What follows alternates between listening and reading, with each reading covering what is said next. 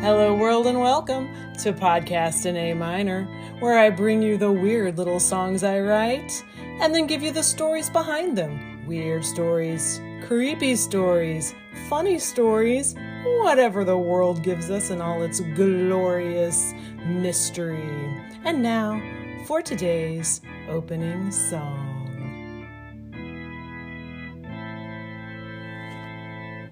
Tacoma, Tacoma, son of a. Tacoma, Tacoma, you better be what I'm picturing in my mind. I'm English's heartsick refugee. Take me in your arms, be kind. Oh, that beautiful self-loathing hectic stare, chain-smoking fireworks and spicy hair. His dreams of me so poetic, intense, and stormy blue eyes mingle all good sense. Tacoma, Tacoma, shelter me, take me in your arms, be kind. I'm sick to death of the sick unto death, and I might really run this time. Tacoma, my haunt, let's deny my shame, but now everybody knows your name. Will I stand in courage and face my dread, or fly away to Salem instead? Tacoma, Tacoma, you better be what I'm picturing in my mind. I'm English's heartsick refugee. Take me in your arms, be kind. Oh, I might really run this time. I might really run this time.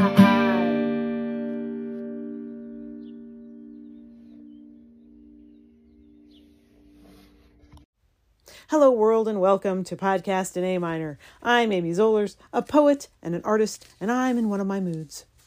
You just heard Tacoma, Tacoma on the reliable old Taylor Gemini mini guitar, acoustic electric, set to acoustic. Ah, Tacoma, Washington. Don't ask me why. I've never been there. But I love to make up stories about it nevertheless. Don't let the truth get in the way, right? This could be considered a sort of follow-up to Pond Saxophone, if you want. Should we splash around in the lyrics a minute? I'll read them here. Tacoma, Tacoma, you'd better be what I'm picturing in my mind. I'm anguish's heartsick refugee. Take me in your arms, be kind. Oh, that beautiful self-loathing hectic stare, chain-smoking fireworks and spicy hair. His dreams of me, so poetic, intense, and stormy blue eyes mingle all good sense. Tacoma, Tacoma, shelter me, take me in your arms, be kind. I'm sick to death of this sick unto death, and I might really run this time. Tacoma, my haunt, let's deny my shame, but now everybody knows your name. Will I stand in courage and face my dread, or fly away to Salem instead? Tacoma, Tacoma, you'd better be what I'm picturing in my mind. I'm anguish's heartsick refugee. Take me in your arms, be kind. Oh, I might really run this time. I might really run this time. Well, will she or won't she? There's a lot to rummage through in this junkyard. Will we or won't we? We could just talk about Tacoma, the real Tacoma, the Tacoma of the mind, the non-empirical Tacoma, the only one I know. Tacoma, what's your deal in this song? Are you a place to escape to for the hypothetical storyteller, terrified that her chain-smoking adored will become another of the dreadfully ill, strapping her again to a seat in the theater, captive voyeur on yet another slow, dying, pain-racked, cherished one? She might really run this time. Are you a person, Tacoma? A bizarre situation? A fairyland? A dream? Does the moon sing faintly but audibly within your borders? That is one of many things that is so pleasurable about releasing art into the world. It is no longer yours. It belongs to anyone who lingers over it now and finds their own truths and imaginings reflected in it. Neato. Tacoma, Tacoma. I have a vague old memory of singling you out for a character in my mind refuge and in my writing now and then. It must have been on the verge of moving to a more southern state, a hotter climate, which is not my ideal setting, to say it gently. More accurately, it provoked despair. That sounds dramatic, but come on, you know me, in that weird listener jabberer way. But I became preoccupied with comparing the daily temperatures in my town, even before the move south, to places in Maine, Alaska, the Pacific Northwest. Tacoma, Washington always seemed to be at least 20 degrees cooler on hot days, sometimes more than that, and I was open to a rainy climate for hiding indoors, reading ghost stories. Let's have a Tacoma ghost story. From a database, Unsettling Events, through the website of the Tacoma Public Library. An article written by Bob Lane titled, Ghosts in Tacoma? It's no laughing matter.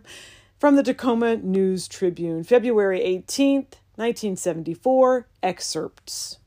Are there ghosts in Tacoma? Ask the maintenance men at Old City Hall. What turns off the lights in the tower and rings the bells? Police were called there repeatedly one night this month. Break-in and fire alarms were being set off with no logical explanation. Lights were flicked on in rooms that should have been empty. Guards said they were chasing shadows. No intruders were found.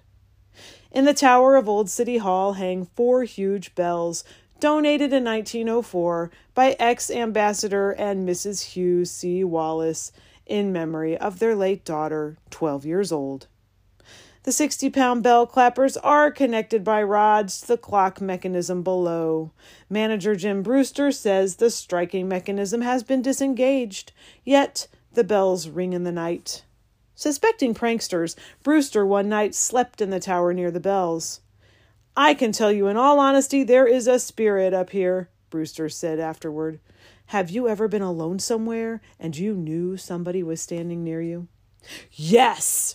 No, I don't think so. Not me, personally. I'm not sensitive in that way, except the one time I saw the frightening ghost man in the dining room, ever so briefly. But yes, to the whole atmosphere of that condensed 1974 news article. And from 6 Ghosts That Lurk Around Tacoma by Beth Braden in www.travelchannel.com, and trigger warning for dead body and suicide. 5 Mile Drive Trail in Point Defiance Park is popular with walkers, bikers, and the ghost of a teenage girl. In the mid-1980s, joggers stumbled across the body of the teen who had been reported missing. Today, visitors to the trail just may catch a glimpse of the girl near the site where her body was found. There's also something strange about the park's event venue, the Pagoda. Visitors to the Pagoda, which was once a trolley terminal, have reported hearing sighing and disembodied footsteps. That ghost is believed to belong to a woman who committed suicide in the trolley station. And from the Unsettling Events database under the heading Tacoma Sea Monster. What unknown animal hides in the coastal waters of the Pacific Northwest? A creature with a long neck, whiskers, a mane, and a large body with lumps on its back. An animal that makes noises and hisses when it surfaces. By all appearances, an air breather and a mammal. But why would a large air breather be seen so rarely at the surface? Where would this unknown, presumed mammal, perhaps even Heuvelmann's hypothetical merhorse, breed?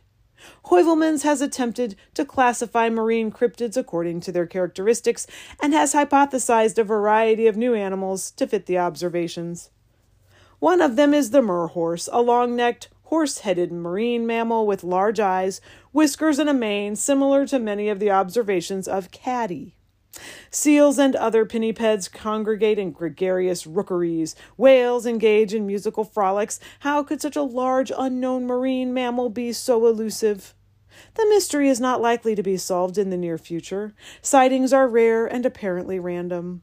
The development of funding of a research program that embraces review of evidence, formulation of hypotheses, search strategy, and instrument design in what is, after all, a legitimate scientific question tends to be thwarted by the stigma of frivolity that mars the subject, as well as by the absence of any obvious practical application. Cryptozoology, without a clear prospect for the betterment or enlightenment of humankind, remains a science that seems too pure for most oceanographers to pursue seriously.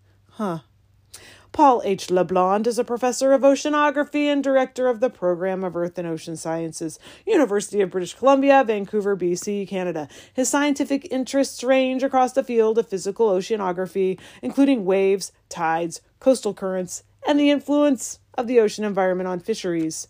LeBlond has been collecting eyewitness reports on marine cryptids since 1967. His article is adapted from Mysteries of the North American West, Fulcrum Publishing, 1993. The Unsettling Events Database, available to anyone with internet access through the Tacoma Public Library website, just soldered Tacoma to a corner of my heart. It lists entries for fires, kidnappings, climbing deaths on Mount Rainier and Mount Hood, curses, massacres, earthquakes, UFOs, Sasquatch, ghosts, and of course, more. It is a treasure, a credit to public libraries, a blessing. Now briefly, back to the subject of sea monsters. I have a Cryptids of America poster in my basement lair, showing silhouettes of hidden creatures reportedly sighted, matched to corresponding numbers on the map. A dinosaur-like creature called Willituck appears in the state of Washington, Puget Sound area, an aquatic creature. Right there, on the official Cryptids of America art map. The map must be accurate. There's Momo the Missouri Monster, present and correct. Keep your woodland secrets, please, deep in those Missouri trees.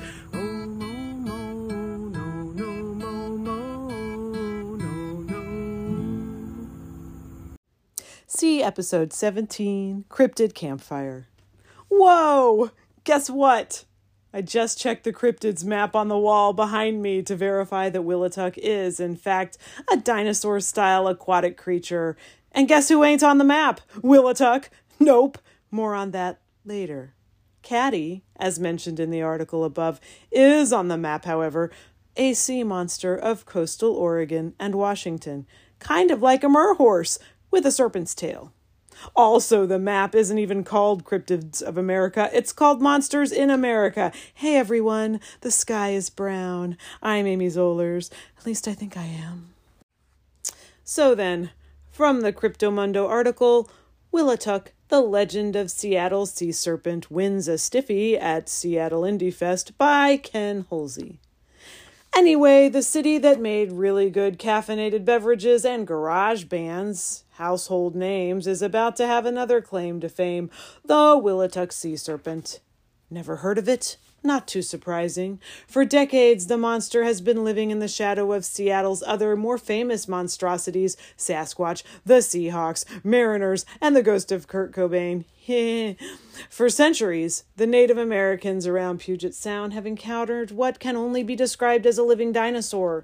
As the legend goes, the first tribes to encounter the creature lived in fear of it, even tried to hunt it down. But as the decades passed, the mysterious monster became regarded as sacred. There are even stories of the monster coming to the aid of the Indians to drive away packs of wild wolves. Had you go in there for a second, didn't I? Still in the article, that line, not me.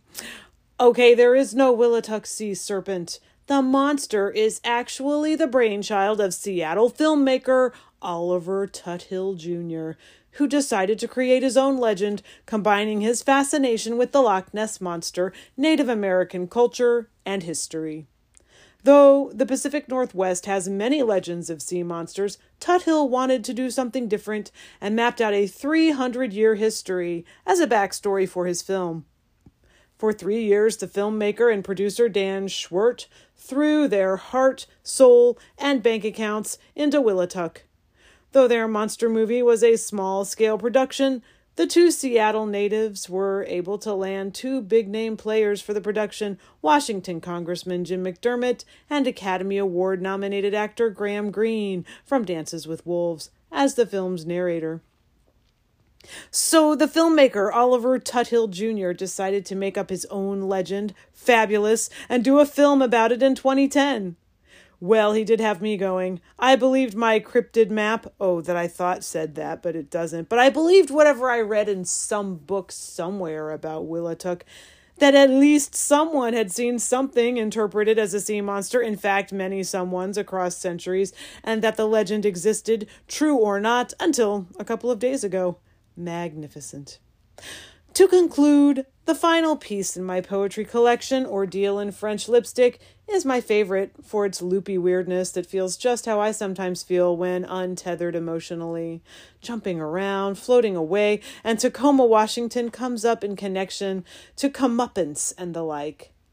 The title of the piece is Spasms, cataloged, and now I give you some examples after this trigger warning for death, elevators, and stabbing. I fled to Tacoma, Washington, and received my comeuppance when I died in an elevator mishap. Then I hopped on a plane to Tacoma, Washington to receive my comeuppance. And the actual beginning comeuppance line, unrelated to Tacoma, and got my comeuppance when a traveling salesman stabbed me in the throat, a very popular flapper death. Okay, Tacoma, that's you. That's what you look like in my mind. A cheery white and yellow lay donut with barred windows. Puget Sound with a somehow reassuring aquatic cryptid, calming, cleansing rains, and some sort of elusive harmony.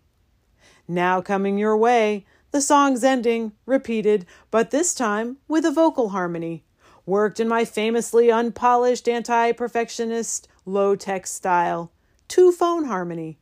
This often makes the guitar and lead line sound tinny, and yet there's something to enjoy in a film of myself singing along with my recent past or distant past self. It's surreal.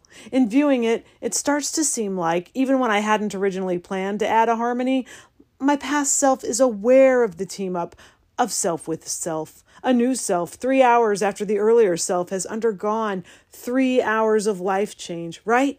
Okie doke, right on. See you next time.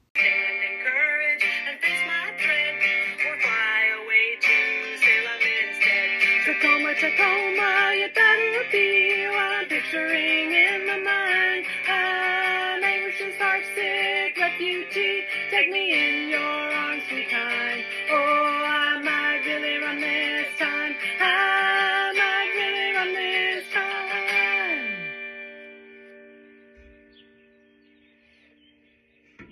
Must I, the Encyclopedia Neurotica. It's my role in the play, and I must, and